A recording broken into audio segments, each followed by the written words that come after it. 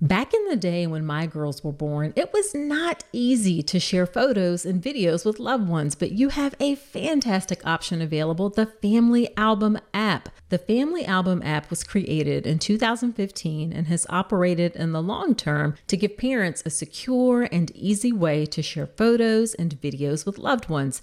It's a totally secure personal haven for your family's memories. I love that there's no third-party ads, no unwanted eyes. Now, let me share some of the great features that make the Family Album app a go-to app. First off, the app automatically sorts photos and videos by month, allowing you to swipe back in time and see how your child has grown. No more scrolling through endless feeds or searching through folders. Another cool feature about the Family Album app is you can order 8 free photo prints every month to be delivered to your home.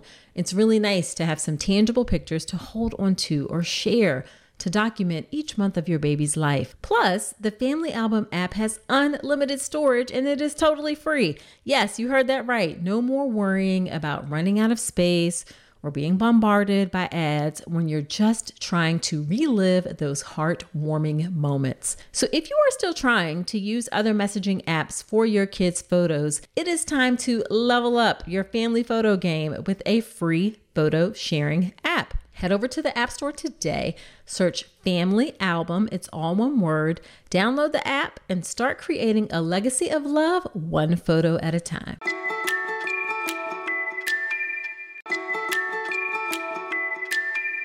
Don't let diaper rash come between you and your baby. Diaper rash can be one of the worst experiences your little one has to go through, and keeping their delicate skin happy and healthy shouldn't require a spatula to apply thick, goopy treatments that can be just as irritating and uncomfortable as the diaper rash. Instead, try Dr. Mom Butt Balm.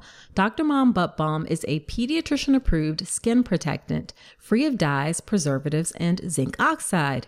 It was developed by a mom who is also a doctor when she couldn't find any traditional products that worked for her baby's persistent diaper rash.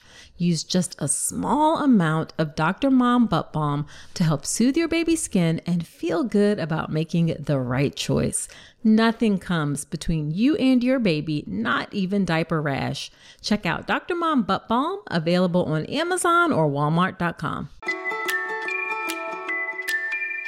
If you are wondering what it is like to work with a midwife, this episode is for you. You are going to love this conversation with certified nurse midwife Gianna Faye. This episode is being brought to you by Element Prenatal Supplements.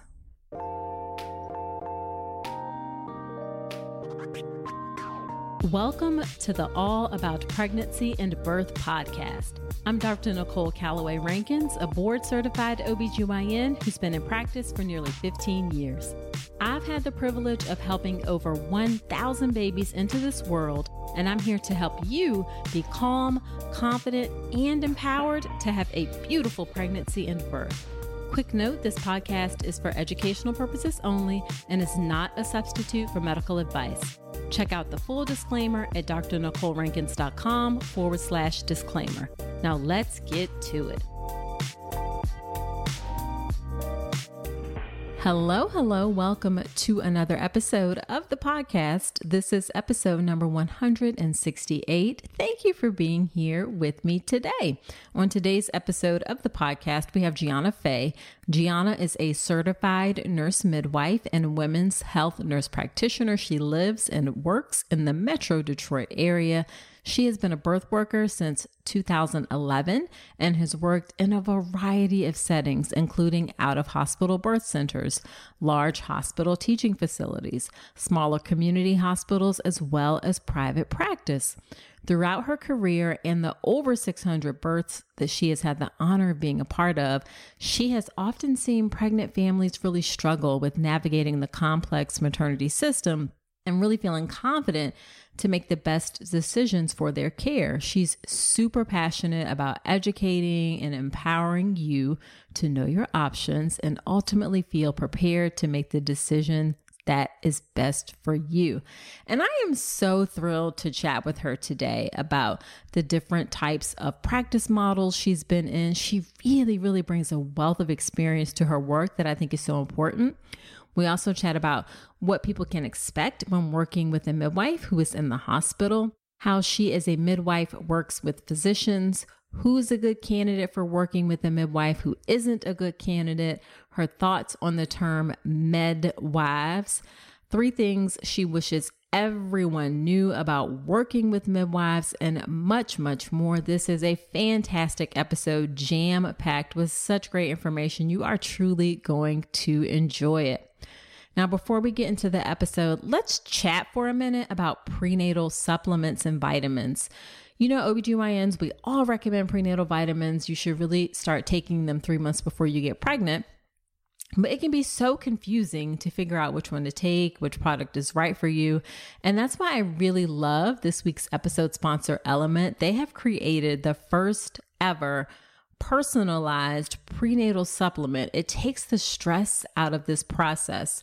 Element is a twice daily packet. It was designed by maternal fetal medicine specialists, and it is customized not only for each person, but it also changes over time depending on where you are in your pregnancy journey from preconception to postpartum. Every pregnancy is unique, and really your prenatal should be too. Visit helloelement.com. That's element with 2 L's.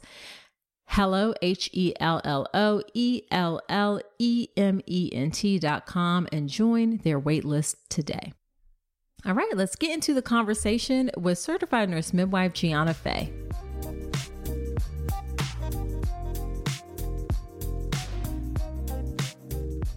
Gianna, I am so excited to have you on the podcast. I have been dying to have a midwife come on the podcast, so I'm so excited to have you here.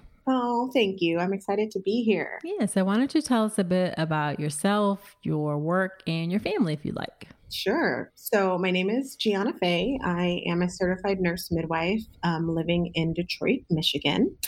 I am originally from Southern California, which is where I did nursing school and midwifery school. Because I'm a certified nurse midwife, that means I've got training as a registered nurse, and then got my master's of nursing to become a certified nurse midwife. So I did all of that in Southern California. And then since then, I've lived in Alaska and practiced there as a midwife, and now I'm in Detroit. So yeah, I've been doing midwifery and birth and pregnancy in a couple of different states. Nice. Yes, that's me professionally. And then I'm married to, I guess I'll say, my college sweetheart. We've known each other for a very long time, but I guess we started dating in college. And we've got 3 kids, 3 and under, 2 boys and a girl. So we are busy. Busy. Yes. Yes, exactly. All righty. So what made you decide to become a midwife? Gosh. So, growing up, I will say, like in high school, I really liked watching, I don't know if you ever heard the show Birthday on TLC and Discovery Health. They had this show called Birthday and like Special Delivery. I think those are the names. And it was like a little docu-series that talked about birth.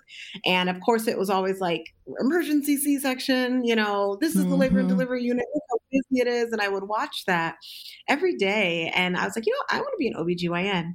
And going through high school and starting college, I was like, I don't really know if I want to commit to med school. And like, that doesn't feel right. Like, I'm going to, I like moms and babies. I'm going to do psychology. I'm going to do sociology and just do something with that.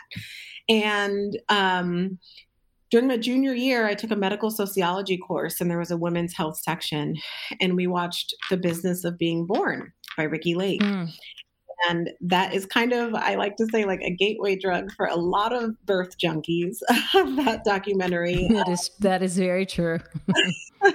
If you haven't seen it, you got to watch it. And I think that's the first time that I had heard of what like a modern midwife was. Of course, I'd heard the term midwife, I guess, like in life, but knowing what it actually was and that it still existed and what it looked like and what maternity care looks like in the Western world. And I was just like, oh my gosh, whatever that midwife is, that's what I got to do. Like, that's the thing I got to do. So I'm in my junior year with my psychology, sociology degree, finished that, and immediately went back for nursing prereqs to go to nursing school to become a nurse midwife. So in that time, I really reached out to be mentored by some nurse midwives in my area. And I worked at out of hospital birth centers and was a birth assistant and worked in the office there while I was doing my nursing prereqs and nursing school, which I think was a really, really good foundation before going into the hospital as a labor and delivery nurse as well. So yeah, 100%.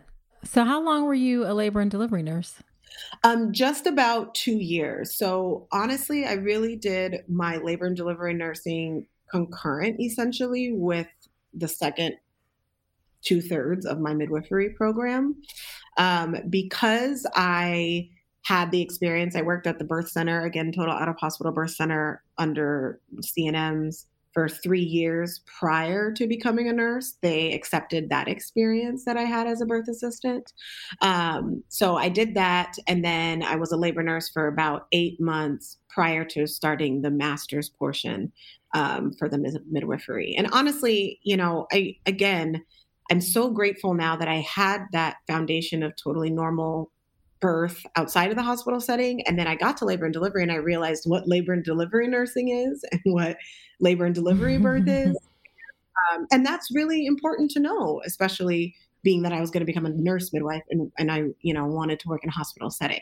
So, I felt like I knew so much and I did about birth, but I knew nothing about the running of a labor and delivery floor, until I became a labor nurse. So that was really, really eye-opening. Yeah, that's really great and unique experience that most people don't have. That gives you an incredible amount of insight into this work. Yeah. And it was difficult because I started with like a new grad cohort at a very busy facility that did 700 births a month and, just very busy labor and delivery. And the way that they taught us as new grads, the steps that you do in labor. And then all of my colleagues are learning this. And, I'm like, well, that's not always necessary. Do we have to do that? Do we have to, I'm questioning all these things because of the births that I've seen for the past 3 years in a total different setting.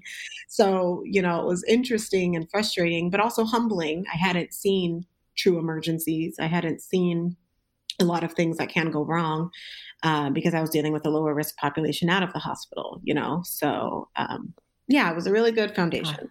It really was. Yeah, for sure. For sure. Yeah. So you said 700 births a month. That is very busy. And you were probably being taught a way, essentially just trying to get people through, so to speak. Oh, exactly. Yes. 2 patients on Pitocin all the time, continuous monitoring, lots of epidurals, lots of, artificial breaking water, just lots of keep it moving. So, yeah. So what type of practice model do you have now? Oh, actually, let me back up and say, did you ever consider wanting to practice out of hospital birth, or did you always know you wanted to be in the hospital? Yeah, really, really good question. And something I still struggle with every year, right? I'm like, what is my purpose as a midwife? Yes, I always knew I wanted to work in the hospital because over 94% of babies, and even over 96, some stats say in America still are born in the hospital setting. And so I wanted to meet women where they are. That's where most people giving birth are in the hospital. More personally, I'm a Black woman and most Black and brown people giving birth are doing it in a hospital setting. There's definitely out of hospital birth growing in all demographics. But specifically when looking at Black and brown people, and again, that's what I am, what I represent. Most of us are giving birth in the hospital setting. And so I found it really important to be able to offer midwifery care in a hospital. I also think that it's able to get to people that don't necessarily know the benefit they're getting versus at the out of hospital birth center in Orange County, California, that I loved and worked at. These women have lots of access and means to a lot of different things versus you just encounter a midwife in the hospital and you didn't know that she may have, saved you from unnecessary interventions or things like that. So I like that idea about working in the hospital setting. Yeah. I do want to be out of the hospital again at some point in my career. Absolutely. But for now, I'm enjoying my time in the hospital. Gotcha. So what type of practice model do you have now? And what types have you done in the past? Yeah. So now I work as a laborist, which, I believe that's what you do too. Yep. Right. Yes. So I support a labor and delivery unit. I don't have my own private patients. I care for patients from other OBs, and a few other midwives. And I work really closely with residents that manage the labor. And so I do that. I'm enjoying doing that. I enjoy educating the residents. I enjoy the shift work. That's what my family needs right now. I'm enjoying getting exposure to a lot of different practices. We also are a pretty busy facility, not quite as 650 to 700 births a month, but pretty busy.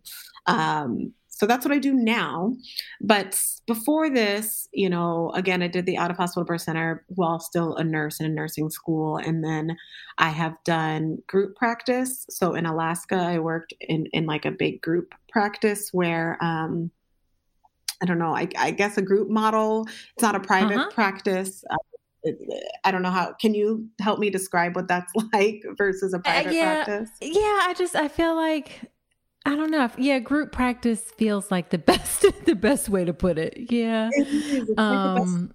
Everyone's patients is everyone's patients. Everyone works together. It's kind of a one-stop shop. The hospital's at the same place the clinic is, same place where the blood draw is. It's kind of the same place where the ultrasound is.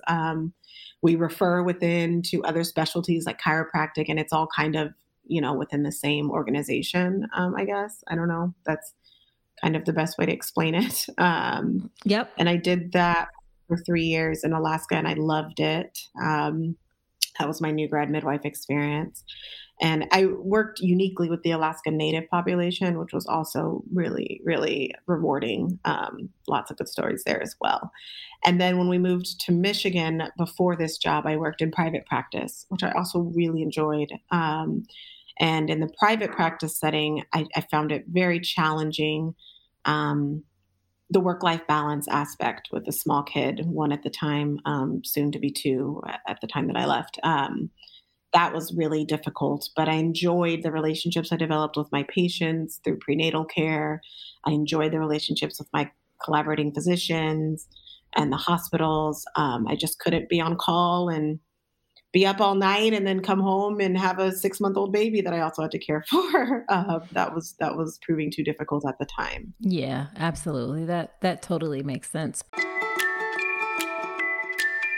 Expecting parents who are looking for great nursery decor, this message is for you. As you prepare for the beautiful journey ahead, let Home Threads be your partner in creating a serene nest for your growing family. At homethreads.com, explore a collection designed for comfort and style during this special time.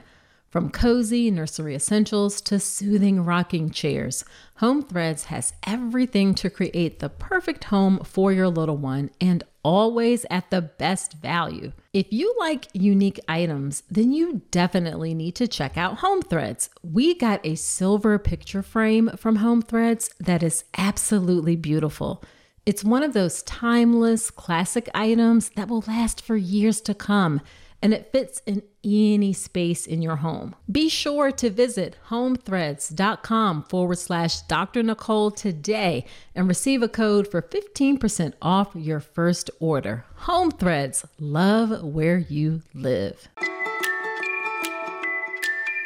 But you have had like a wealth of experience that I'm sure helps you in the hospital as well in terms of forming those quick relationships. As hospitalists, we have to connect with people very quickly. Yes. And also knowing like what happens on the other side in prenatal care. So I'm sure all of those experiences together really, really help you be great at what you do.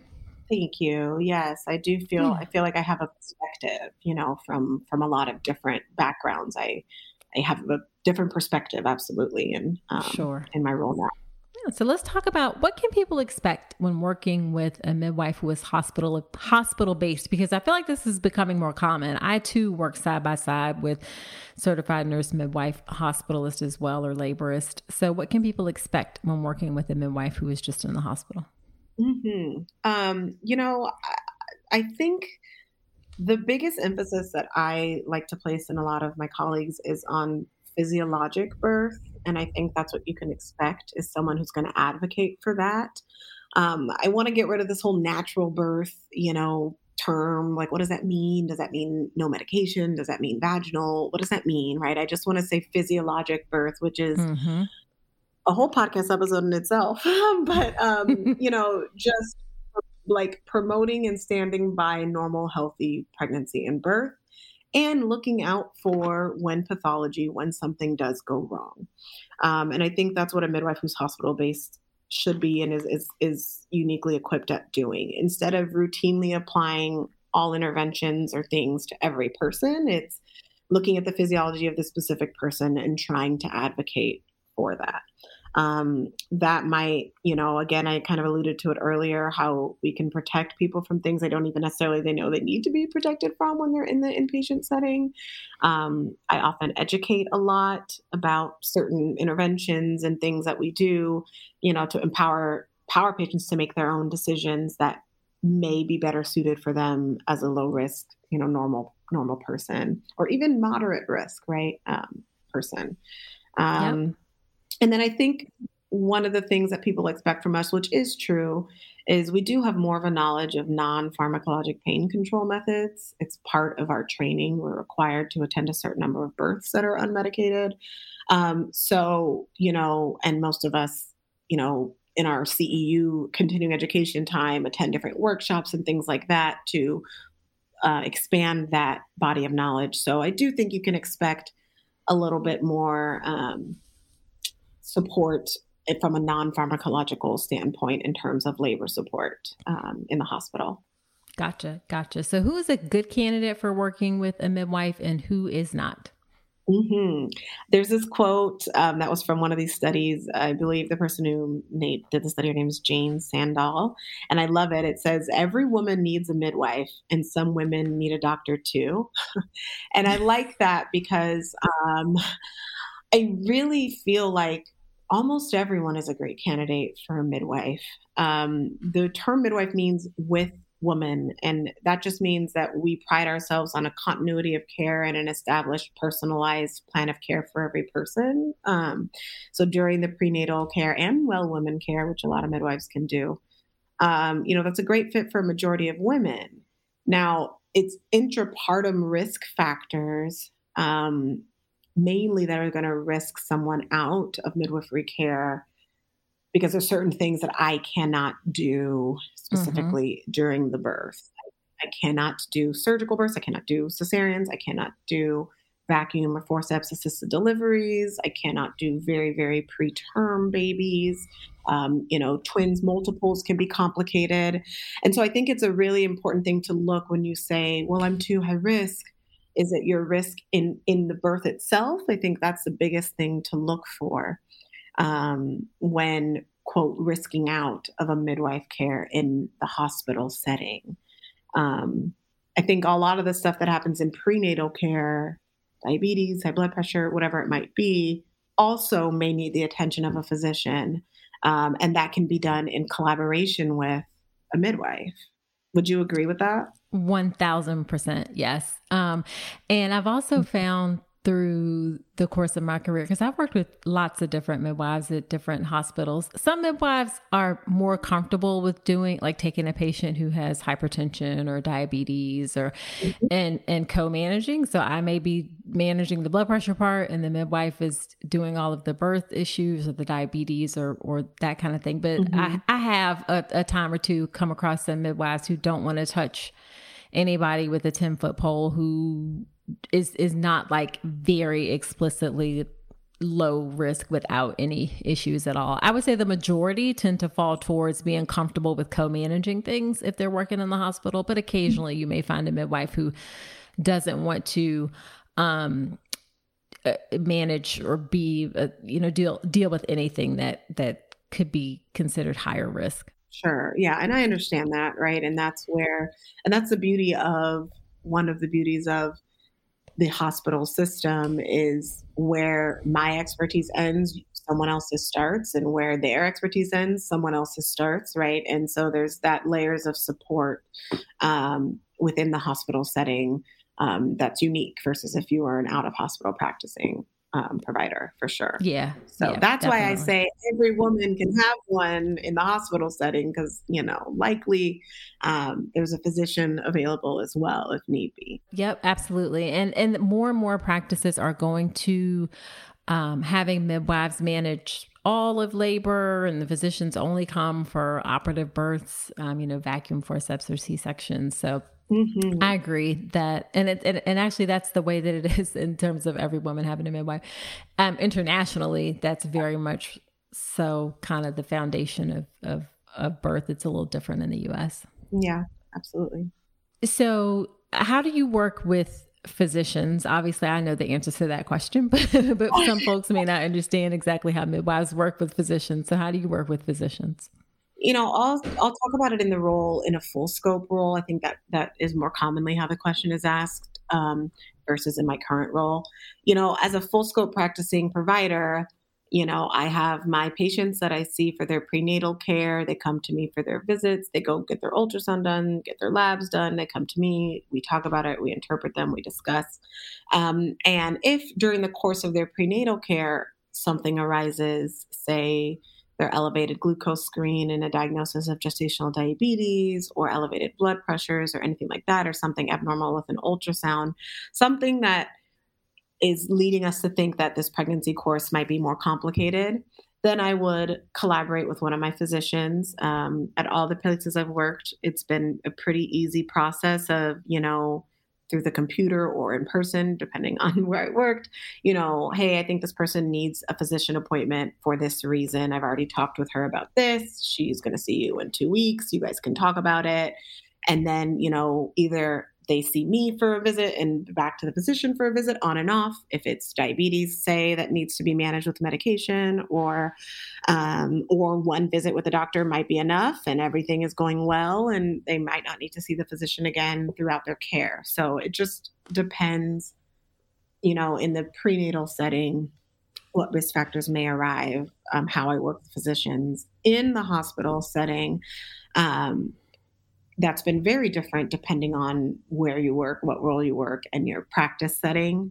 And so, I think that needs some attention because it can be frustrating if you come from in my group setting, it was very supportive. I was able to manage and do a lot. And then when I moved to private practice, it was like, if I have anyone who's, for instance, attempting a TOLAC, a trial of labor after cesarean, my physician has to be in-house the whole time.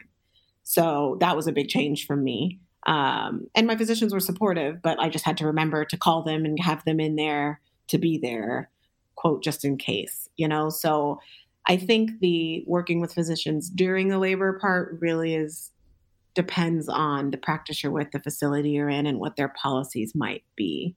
And it's all relationally based. Once they've started working with me and knowing what I'm comfortable with and vice versa, it kind of helps that relationship flourish a little bit more. So it's not so hands on hands and more, I'm here to support if need be. Yeah, I agree. It can be, I'm chuckling because I can maybe hear a little bit in your voice that it really depends on the doctor, because some of y'all want to be all up in our business. You said that. Because I know some of my colleagues just don't feel as comfortable working with midwives. So that is something that you need to be, aware of for the listeners. If you're, working with a midwife in a practice, some physicians just, they, may be newer for them and they may not feel as comfortable, and they may, that interfere some places where they don't necessarily need to be until they get that comfort level. I think most people come around, but for some people, for some doctors, they just have a hard time with it. And then you have other doctors like at me who are like, if the midwife is calling me, then they need me, because they're not calling me unless, we don't have to talk unless you really need me, kind of thing. So I think it really does depend on the physician. Yeah. And that's what's beautiful about working in different roles and getting different experience. I think when I come to a job, a lot of people can see that I've had a variety of experiences, like you said. And I think I am approached mostly with a lot of respect and feeling that, I can handle things. And if I can't, I will come to you at the appropriate time, but sometimes, again, it takes more relationships times to grow, or if you've had a bad event or bad outcome, and that's going to obviously stick out in your mind for a long time. So, sometimes battling against that is a frustration with the collaboration of care. Yeah, 100%. 100%. Hey, so you made it this far in the episode, and I'm thinking it's because you enjoyed this podcast. Well, if that's the case, then I have a favor to ask. Creating and producing the All About Pregnancy and Birth podcast has been one of the greatest joys of my life. I'm so grateful to have each and every one of you on this journey with me. Your support and engagement means the world to me, and it's what helps keep this podcast going. But here's the thing. Producing a podcast involves time, effort, and resources, from recording equipment to an editor, hosting fees, coordinating guests, countless hours spent researching and crafting content. It all adds up. And that's where I could use your support. I've never wanted to turn All About Pregnancy and Birth into a paywall. I want it to remain accessible to everyone. That's why I've set up a way for you to support the show financially if you're able and willing. If this podcast has helped you during your pregnancy, your birth, or your life, I'm asking you to consider contributing to the show. Your support will help cover production and team costs and ensure that I can continue delivering the episodes you love. So in the month of March, head to drnicolerankins.com/support and contribute whatever you can. Your support, no matter how big or small, makes a significant impact. It helps us continue delivering high quality content and ensures the future of All About Pregnancy and Birth. Again, that's drnicolerankins.com/support. Thank you so much for being part of the All About Pregnancy and Birth community. Now back to the show. So what do you think about the term midwives? My gosh, I think a lot about this term. Midwife is usually, the way I look at it, it's a term intended to cast a negative light on hospital-based midwives who practice more of like a medical model of care, including lots of interventions and recommendations that aren't necessarily in line with physiologic birth. And, what I'd like to add is that the practice setting is more important for the way a midwife or any practitioner really develops his or her skills. So if all someone's ever known and trained in is the hospital system, in America, aka the medical industrial complex, there's a lot of rules and policies that, get ingrained in them. And so, again, I think my foundation's unique in that I've seen out of hospital birth prior, and I'm open to it and want to work in it again. So I'm not my perspective is broader. I'm not as confined to those things. So I hope I'm, quote, not a midwife. However, I am also obligated to follow the policies and procedures of my hospital.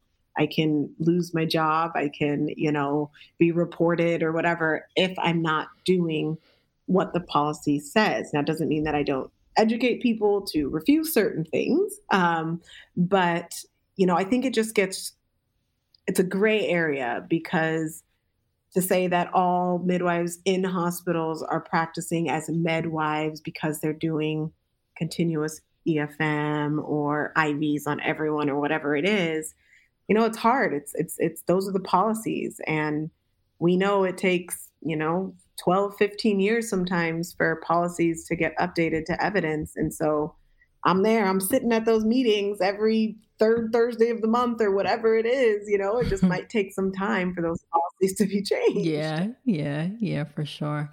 Yeah, I think your point about you're so highly influenced by where you train is really, really important. The culture of the environment makes a big difference. Like for me, it has never been a problem for me working with midwives because I work with midwives since I was a resident. So it 15, almost 20 years ago.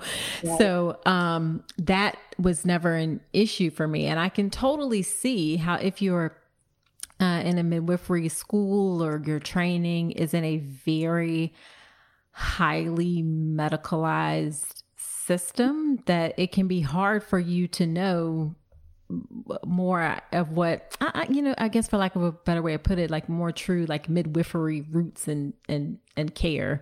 Sure. So I see your point that it's where you're trained and can make a huge difference for sure. Yeah.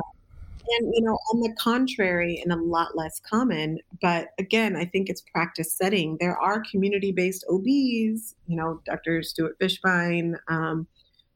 There's another one that I follow on Instagram. I'm forgetting her name right now. Like, that are community-based OBs. He only does home birth and supports midwives in Southern California and does things like twins home birth and vaginal breech home birth, which however you want to feel about it, it's how you feel about it. But he basically practices midwifery, but he's a board certified OBGYN. So I think it's like you're saying, it's kind of, he was trained obviously in the traditional obstetric system. And then for the last 20 years has been doing birth in that setting. So I think it's the setting, and the training that cultivate you over time to turn you into the provider that you are. Definitely. Yeah. One of the best compliments I got from a midwife was that I was very midwifery in my practice. So I try to, I don't look at that as a negative thing, because the foundations of midwifery care are really important, and they save lives and help women have a great experience. So we should all be adopting some more midwifery style practices for sure. Oh, thank you. Yeah. So what are 3 things you wish everyone knew about working with a midwife? I guess first, like what my role is, like what a midwife is versus a doula, I think comes up a lot. Doulas are amazing. I am not one. You need one if you have a midwife. Just basically knowing what I do, that I'm a provider of care. I'm in charge of the medical care for yourself and the baby. Yes, I am often, I love to be supportive and I can do that, but I am not a doula whose job it is to solely dedicate time to support you and your partner in labor. I may have 3 people in labor. That means 6 patients that I have to care for, so kind of just knowing what I am, what my role is versus a doula versus the nurse. So I think that's one thing that I definitely wish everyone knew. I wish everyone knew you could have an epidural if you have a midwife. I think people think midwife means that I'm saying I want an unmedicated birth and I want to eat my placenta and I want to, sing Kumbaya or whatever the stereotypes are. And hey, I'm Kumbaya with you if that's what you want. But that's not what I went to school for. That would be in addition to, so I just think that knowing that you can have epidural and or whatever pharmacologic modes are available in a hospital setting, because that's what we're talking about, hospital-based midwifery, you can have that with the midwife. And then lastly, I guess just that you can have a midwife in the hospital setting. I think a lot of people don't know that, or they're just starting to learn about it, seeking out the practices in your area that have midwives, or the hospitals that have midwives as laborists, even calling your insurance company to ask if there are any, covered facilities that have midwives. I wish more people knew that they could have a midwife in the hospital setting. Yeah, those are all great points. I think the first one for sure. So many people confuse doulas and midwives, and I appreciate that you're being honest. Like you're probably not going to be my only patient in the hospital, so I literally can't be at your bedside doing continuous support all the time. It's just not the structure of how hospital-based midwifery worked. So definitely having a good doula in addition to a midwife is like, for sure, a great thing. Yeah. Yeah. Yeah. And taking a class, a comprehensive class, and you have a great one, just because you have a midwife doesn't mean that you don't need to educate yourself. So yes, absolutely. Yes, for sure. For sure. And then what are 3 things you wish everyone knew about everyone having a baby knew about birth in particular? Um, that, that it will come on its own if we just let it. um, towards how many inductions happen. It's crazy. But yes, that your body is often wiser than we are, and birth will happen. And that really surrender is the most important part, not control. And I know that's really hard in our busy Western society and all the information we have or think we have and access to. And, you know, I think the average person giving birth for the first time in America now is about 30 years old. So likely that person's gone through schooling and is very successful, and everything has gone the way they wanted. And, but control, when we do too much about controlling and trying to research everything, that is the opposite of birth's rhythm. Birth's rhythm is surrender. And so I really try to talk to people about that as they're approaching birth. And then just in general, what's normal and what's red flags. It surprises me how many people don't know how much bleeding might happen, with birth. And then, of course, they're concerned because all pregnancy, you don't want to bleed. And now I'm like, yay, bleeding. And they're freaked out, and I'm like, I wish you knew what was normal, versus red flags. So all great points for sure. I really love the surrender piece. And that's not to be misinterpreted, like you said, with a lack of preparation. It's not the same thing. Surrender doesn't mean just throw caution to the wind. Yeah. And just forget everything. That's not what surrender means. Surrender means you have to be in tune with your body and the process. You can't, fighting it just makes it longer and potentially more painful. Absolutely. And then the final question that I didn't prep you about this ahead of time, but I didn't put it in my list of questions. So I'm sort of putting you on the spot here. What are your thoughts about midwifery in general is very much so a white woman dominated profession. There are more Black and midwives and midwives of color.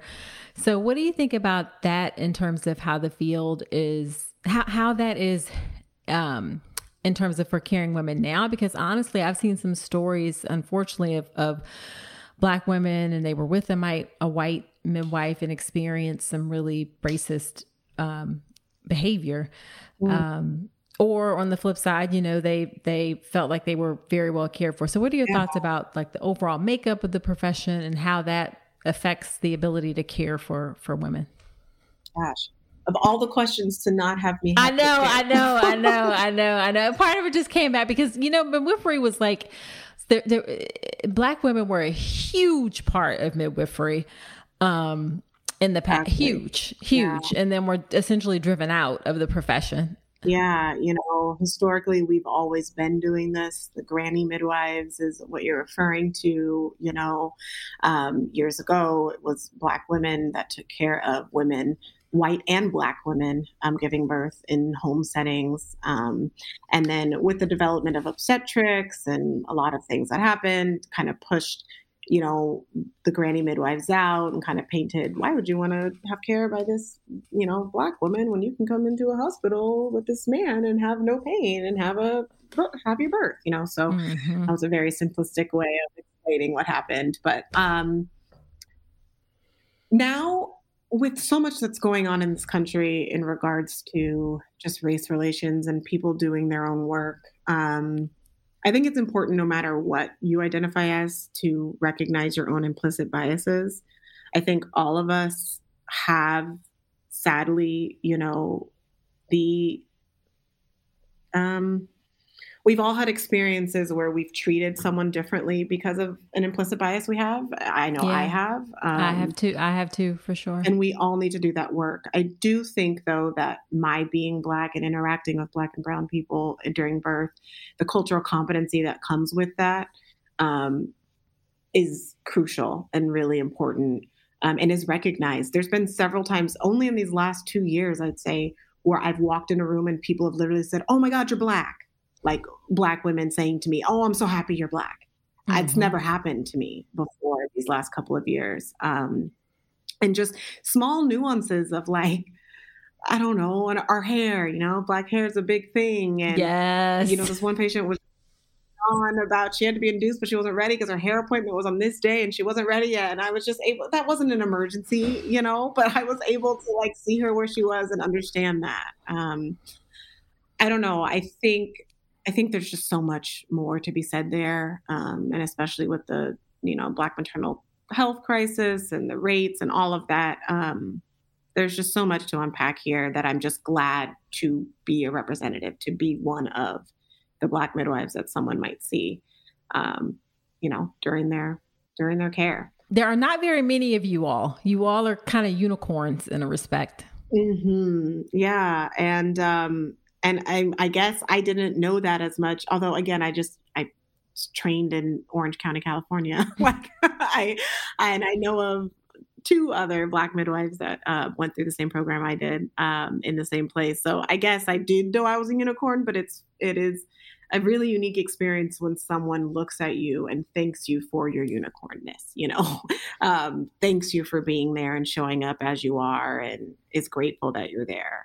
That's been a really rewarding and new experience for me in these last couple of years. Yeah, I have that similar experience as well as a Black female physician where folks literally, you walk in the room and they're like, "Oh my God, thank God you're here." Or, you can see them visibly relax because they just, they feel more comfortable. So I totally get what you're feeling from that. And I didn't mean to put you on the spot. I just felt like it was something we had to touch upon. I agree.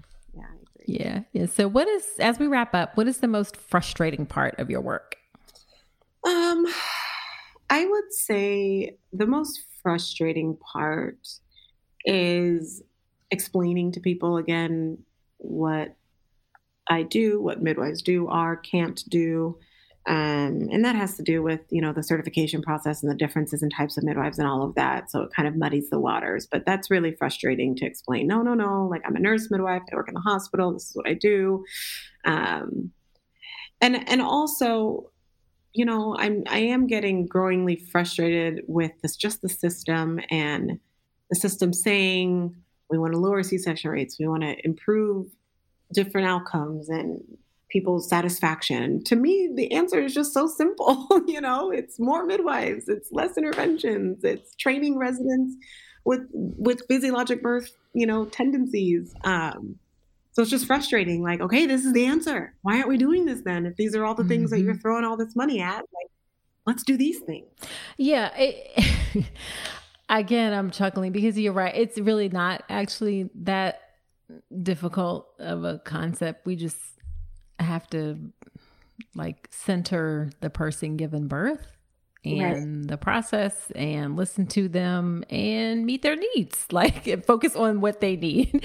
Right. And if we did that, things would be a lot different, but somehow it seems to be difficult for us to do.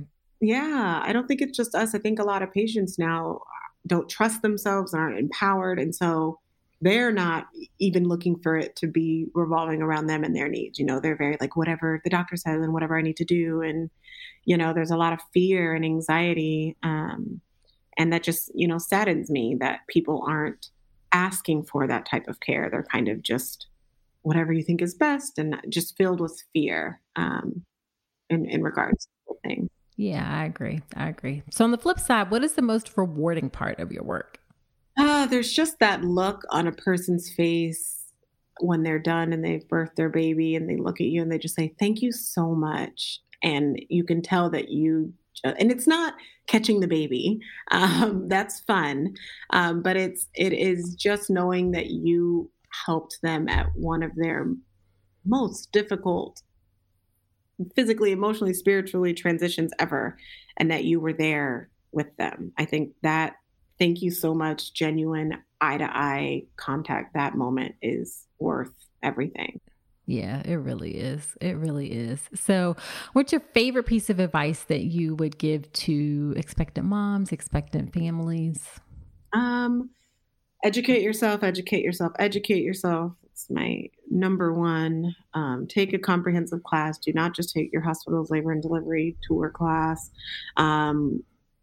Just really educate yourself on what you don't know, especially the first time around, because there's a lot that you don't know. Get a doula if possible. I do think that makes a world of difference for people in terms of outcomes and experience. And then also, for you guys, you and your partner, your support person, come together first and decide what's most important for you, and drown out all the other noise. It's kind of your first exercise in parenting. You're going to have to do that for the rest of the time. So through your pregnancy and childbirth decisions, really making sure that you're in line with your values, with your partner's values, your support person's values. That's what matters first, not what everybody else is saying or thinking or doing. Those are the biggest things that I tell people. All excellent advice. All excellent advice. So where can people find you? I am on Instagram at Midwifery. I am, again, with my 3 littles, I have been a little less active in the social media space right now, but I am on there. I also have a YouTube channel as well that I'm growing. My YouTube channel, you can search Midwifery or Gianna Faye, either way. Okay, awesome. Yeah, we will link that in the show notes. And less social media probably is a good thing, or at least using it, as effectively as possible. It's something I'm trying to work on myself. All right. Well, thank you so much, Gianna, for agreeing to come on to the podcast. I'm so excited that you were here. We'll have to have you come back and talk about something else midwifery. I would love to anytime. Thank you for what you do. I tell everyone to listen to you. I just really appreciate your just all around good, wholehearted, evidence-based, just all the perspectives that I think patients need to hear. So thank you for what you do. Well, thank you. Thank you.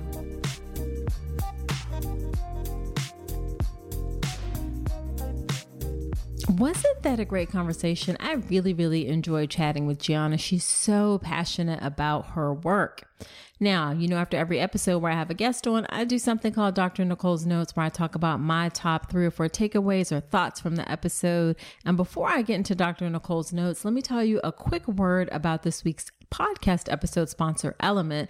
I had the pleasure of chatting with the founder of Element, and can I tell you, she is so incredibly passionate as well about her work, and they take a very serious approach to this. Element provides a tailored prenatal supplement for each person, whether you have certain dietary preferences, a high-risk pregnancy, or nutritional deficiencies like low iron or vitamin D levels.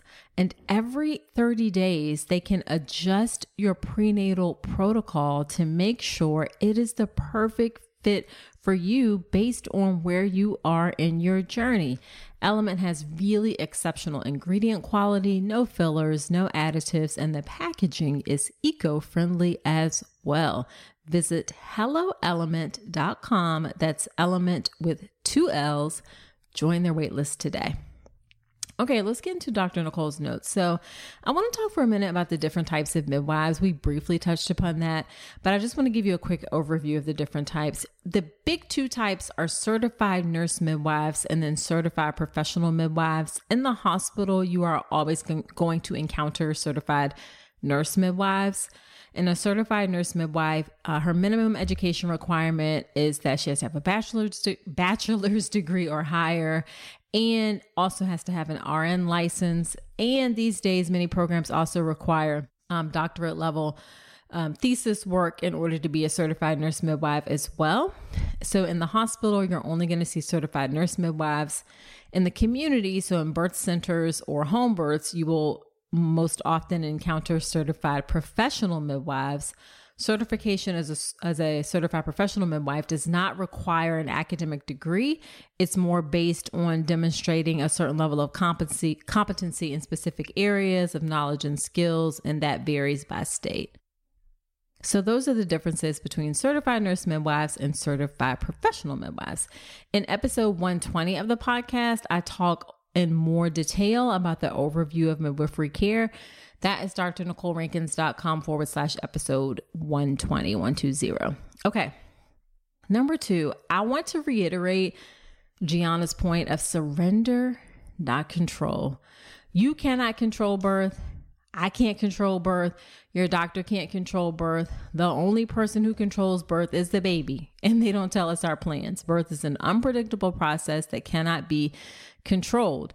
And in order to go with the flow of the birth process, you really need to surrender to it and be in the moment of your birth. Now, surrender doesn't mean like you throw caution to the wind. I was going to say another expression, but I don't think I can say that on the podcast because this is family friendly. But anyway, you can't just like throw caution to the wind, but you can be prepared. That's where childbirth education is so important. Listening to this podcast is so important. Of course, you can join me in the birth preparation course, my online childbirth education class that gets you calm, confident, and empowered for your birth. That is a great next step from this podcast. And you can check that out at drnicolerankins.com/enroll. Okay, the last Dr. Nicole's notes is I just want to give a shout out to all of the midwives that I have worked with throughout my career. I have worked with some really fantastic ones, learned from some really fantastic ones, and the experiences have helped me to be a better doctor. I really wanted a midwife on the podcast for a long time, but I couldn't bring myself to ask any of the midwives I work with because I didn't want to like seem like I was doing favorites. I couldn't bring myself to choose. So I just want to tell you all that I love you all. I appreciate working side by side with you to take fantastic care of women during their pregnancy and birth. All right, so there you have it. Do me a couple solids. Share this episode with a friend. Also subscribe to the podcast wherever you're listening to me right now. Leave a review in Apple Podcasts. I love those reviews. I love to hear what you think about the show. And from time to time, I do shout outs from those reviews. So definitely do that there. Also, if you want to connect with me after the podcast, I have another resource for you. It's called the Inner Circle membership. It is a really great place to get additional content and information from me. At the time this is airing, the Inner Circle is probably closed for membership because we just had an opening and it's probably closed. But you can head to my website, drnicolerankins.com/email, join my email list to get on the wait list for when the Inner Circle opens again. It's a great community where you connect with other like-minded folks. And I do monthly classes about birth. I do monthly office hours where you can ask me anything about pregnancy and birth. So head to drnicolerankins.com/email. Or if you're listening to this and it's later on, after the episode is aired, the Inner Circle may be open again. So you can go to drnicolerankins.com/inner circle and join. Actually, just head there because if you're interested, because even if it's closed, it'll direct you to join the wait list. All right. So that is it for this episode. Do come on back next week and remember that you deserve a beautiful pregnancy and birth.